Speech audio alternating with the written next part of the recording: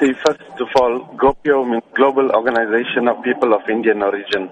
Now, the GOPIO Business Summit is scheduled to take place in South Africa on the 19th, 20th, and the 21st of May. People of Indian origin, especially businessmen across the globe, together, who are part of GOPIO International, host these conventions every year in different parts of the globe. What is the summit intended to do? The summit particularly has been called because we see the plight of our economy throughout Africa.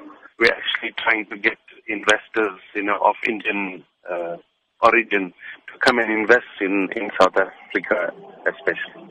Now, what business opportunities are available in India for South Africans of Indian origin? It ranges from technology to, mining, IT, digital India.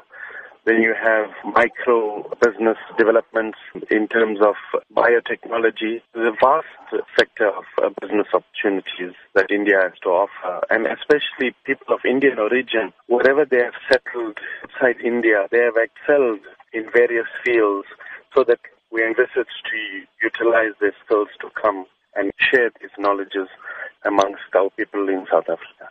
Now, talk to us about the role GOPIO has been playing internationally and particularly where it stands with the United Nations. GOPIO was formed in 1989, and it was formed on the basis of human rights violations against people of Indian origin in Fiji and Suriname. Now, GOPIO across the globe get people of Indian origin together, share their common cultural values, look at the plight of Indian people, and also to connect in various countries that belong with other sectors of society, to have unity and diversity in the countries that they belong. And here in South Africa, GOPIO is well established. We have chapters in Lenasia, in Johannesburg, in Durban, in Cape Town. And people of Indian origin come together, join these forums, and share their experiences, and also go out to communities, various communities, not only the Indian community.